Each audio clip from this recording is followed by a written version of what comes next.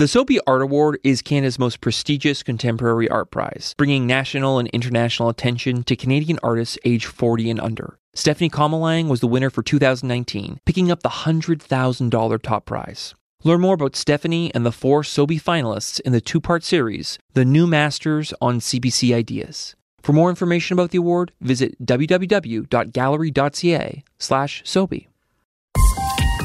This is a CBC podcast.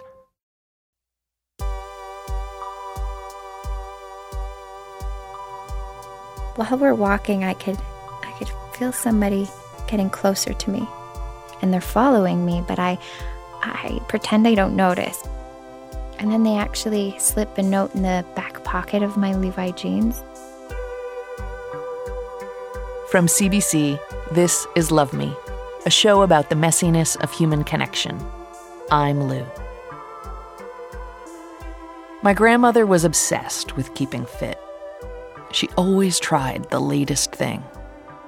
I remember visiting her in Arizona right around the time aerobics were invented. She wore the leotard, the tights, the leg warmers, just like Jane Fonda. Her whole life she drank Epsom salts, and she'd give herself and my grandfather enemas on a regular basis. Once she sent us a Polaroid in the mail of my grandfather sitting on the toilet, cleaning himself out. Another time, a Polaroid of him skinny dipping in the backyard pool. He was obviously flirting with her, blue eyes sparkling, his bare white ass caught mid-dive. She would often send us Polaroids in the mail like that. It was her way of keeping in touch. I remember this set of photos she sent of her and my grandfather in their bathing suits. She with her bleached blonde bouffant in her bikini, he in his Speedo. Written on the white edge of the Polaroids was Blubber number 1 and Blubber number 2. Looking at these photos of my grandparents, I see 2 total weirdos. 2 people who wore their full ridiculous selves on their sleeves. They had no friends, but they had each other, and they recognized something in one another that kept them amused. Year after year.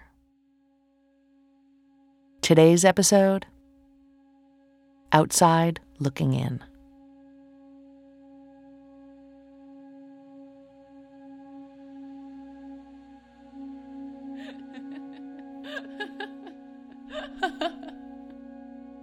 She has blue eyes. She has a nice necklace, looks like pearls. When I look at her, it's like she would like to say something. She might be a woman in her early 50s. For me, she's a very nice woman who's 41 years old. And she's holding a cigarette. She's smoking a cigarette. Her face has such a lovely sense of, I don't know. She's looking straight at me. Vulnerability. And she's about to tell me some of her woes. This woman with the pearl necklace, smoking a cigarette, looking straight at you. She's sitting at a table, leaning gently forward. My wife Donna and I rescued her from a pile of junk in a corner of a flea market here in France. This was a few months ago now, and ever since, I've just wanted to introduce her to people. There is something soft about her expression. Neighbors, a local author, a friend of a friend. And she looks really, really alive. Anyone I can entice into our apartment for a peek.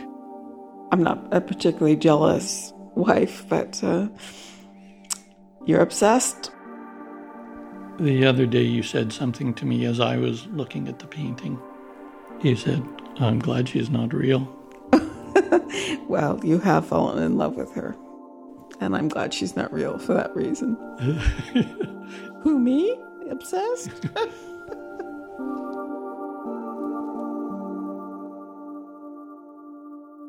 Donna and I had been coming to France on holiday from Canada since we were dating, sometimes for months at a time.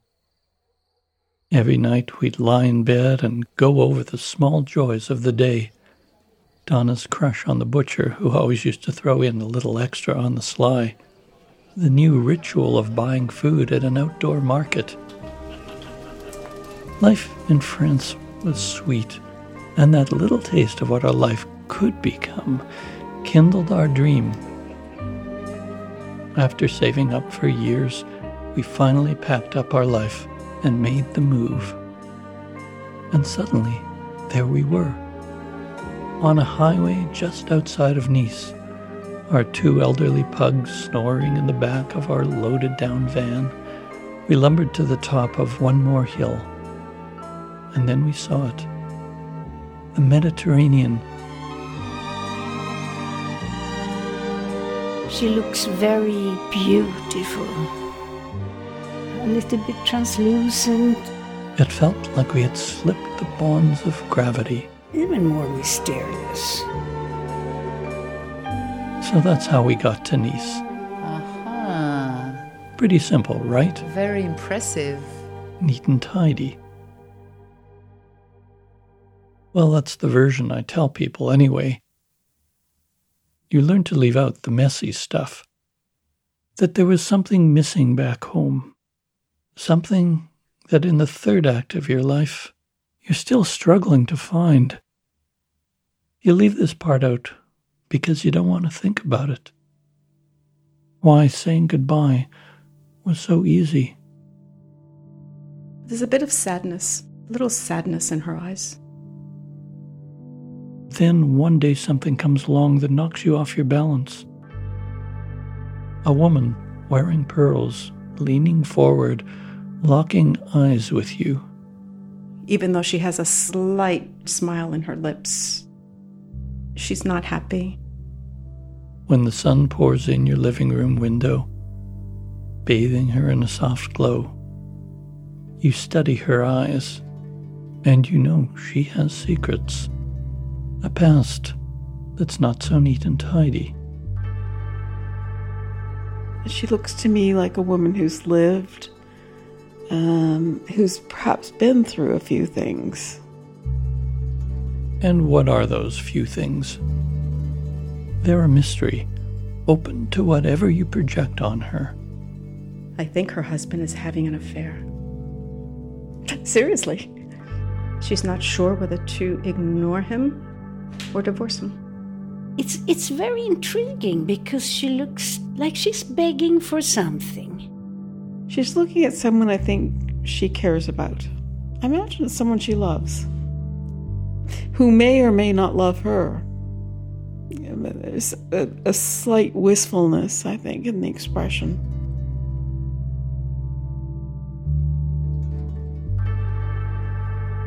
They say we look at a painting to look at ourselves. So what do I see? Someone who left home for something better, but also someone who left because there really wasn't much to leave behind. No elderly parents to take care of. No children. We'd never wanted any. Oh, I had a lot of people I was friendly with in Toronto, but close friends? Fewer and fewer, it seemed. I mean, the kind of friends who ask you how you're doing and actually care to hear the answer. At least I had my work, a solid career as a journalist. I got to follow my curiosity and meet a ton of interesting people. But this thing happened when I got older. My company parked me in a corner. Out of sight, out of mind. Invisible. You know, I look at her face and wonder, is it sorrow? Is it resignation? Is it acceptance? There's a bit of sadness, a little sadness in her eyes. But now in France, a woman's eyes follow me around my living room. My very own Mona Lisa. She leans forward, and I find myself leaning towards her too, and towards others. When I invite people over for the first time, we look at the painting. And when they pay attention to her, I get to bask in her glow. Earlier, where we were sitting, the light was really hitting your eyes. And as you were asking questions, you lit up. And the brightness in your eyes said it all. Who you are, the curious, inquisitive, you're the journalist. That came across. That's Carmen, a photographer who moved here from New York. Shortly after I introduce her to the painting, she asks if she could shoot my portrait sometime. In the meantime, I still wonder about this woman in the painting, who she was. She might have been the artist's wife or lover or friend, but I like to think that she commissioned the portrait for herself, that she hung it in her living room, and as she grew old, she would look at it, the sunlight bathing it in a soft glow. She looks like a very gentle woman, don't you think? In my story, the painting hangs in her living room until the day she dies. She's very much with us in this room. Like me, she has no children to pass it on to, so it goes to an estate sale, and then a flea market. Invisible, waiting for the moment that someone sees her again.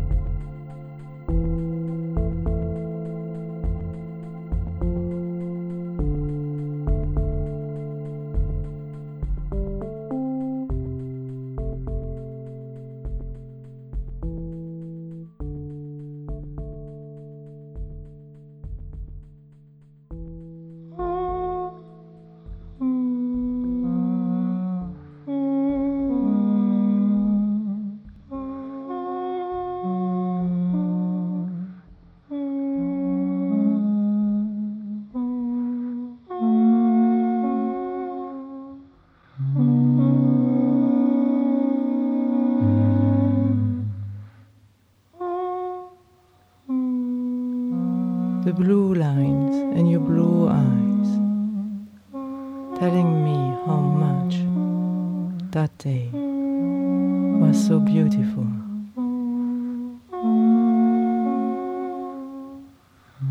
That day,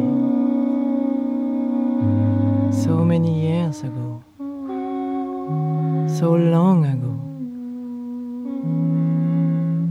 is still here with me.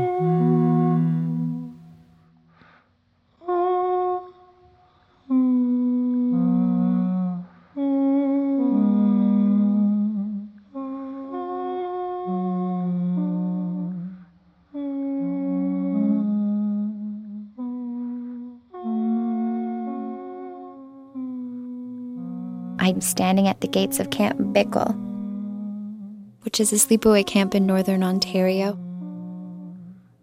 I'm about 8 years old, and I'm wearing sunglasses because I'm going to be meeting a lot of new people at camp, and I don't want them to know my secret.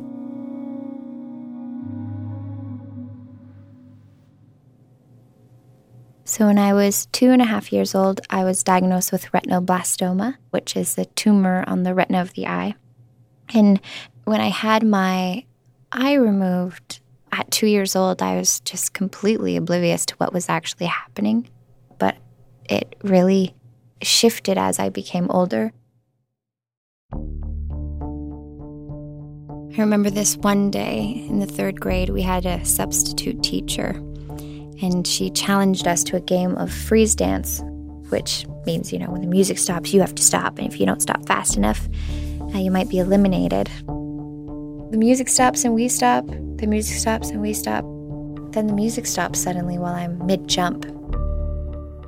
And I come tumbling down onto my butt. And the fall on my butt actually makes my glass eye pop out. And I know everybody noticed, because I could see their heads kind of bouncing across the room, following the eye across the floor. and my substitute teacher screams. Our super innocent game of freeze dance soon becomes a pretty malicious game of monkey in the middle, but like with my eye. I leave the class, I leave the school, I run home. I don't even take the eye.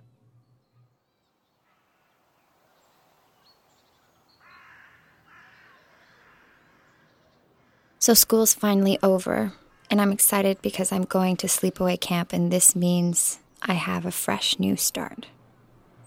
I could just be a person. I'm not a one-eyed whatever cyclops. Like, I'll wear my sunglasses. No one will know this horrible thing about me.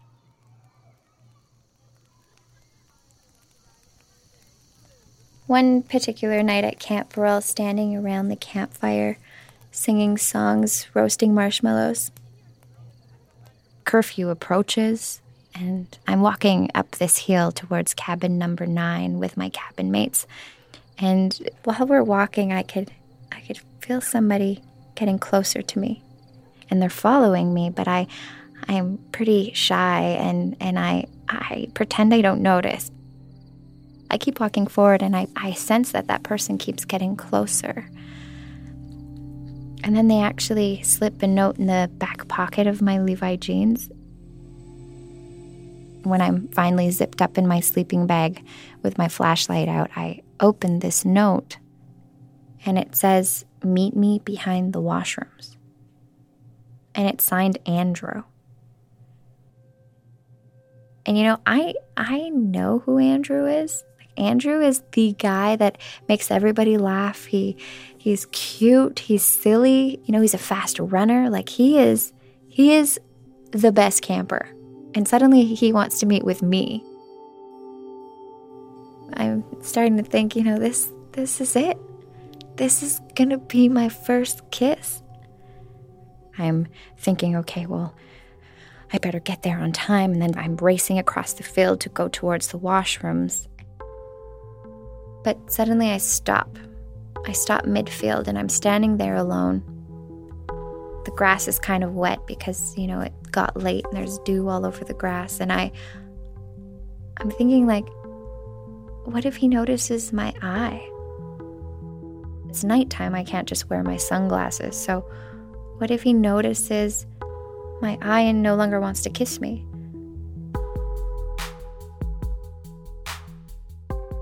I decide to just keep running. I keep running to meet him behind the washrooms as planned. When I get there, he's standing behind the washrooms in the shadows. He has his arms crossed. He's looking down at his feet. I tiptoe in front of him, and we go for what feels like forever without saying a word to each other. And finally, he starts leaning in a little closer. And my heart's racing. He leans in even closer. And now I'm like not actually sure how close or far he is, because when you only have one eye, your depth perception really sucks. But then he stops and takes his hand and reaches up between our faces. And then Andrew takes out his glass eye. I mean, he took out his glass eye. He's holding it in front of me. I had no idea. He has his eye between us, and he just asks me, you know, "What are you waiting for?" So I reach up and take out my glass eye. And without saying a word, we exchange eyes. And then I slide his much bigger glass eye into my much smaller eye socket. And then we just stand there, looking at each other straight in the eye.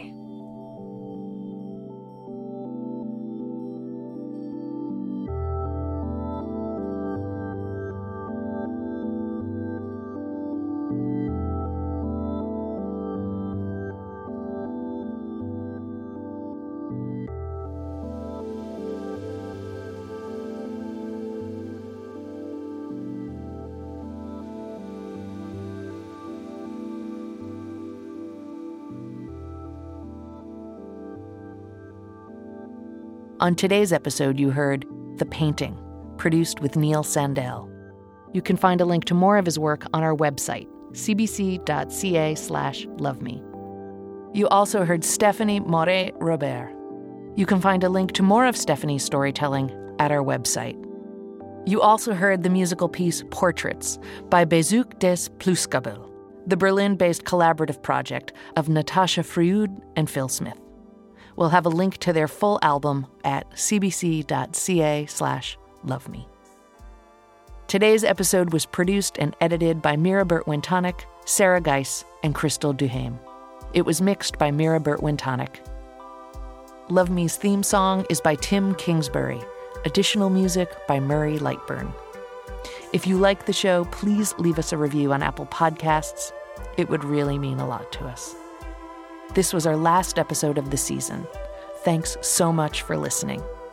Big thanks to all the folks at the CBC. Jess Shane for production assistance, Olivia Pasquarelli, our digital producer, Arif Noorani, the executive producer of CBC Podcasts, and Leslie Merklinger, Senior Director of Audio Innovation.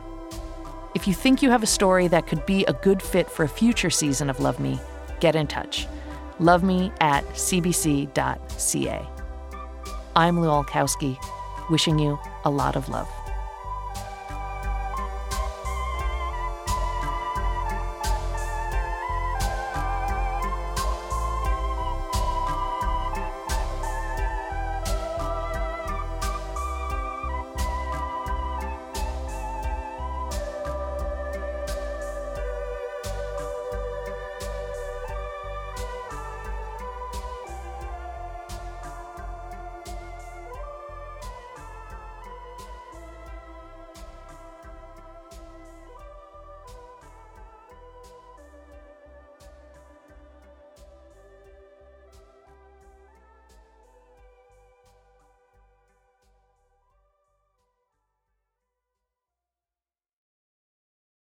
For more CBC podcasts, go to cbc.ca/podcasts.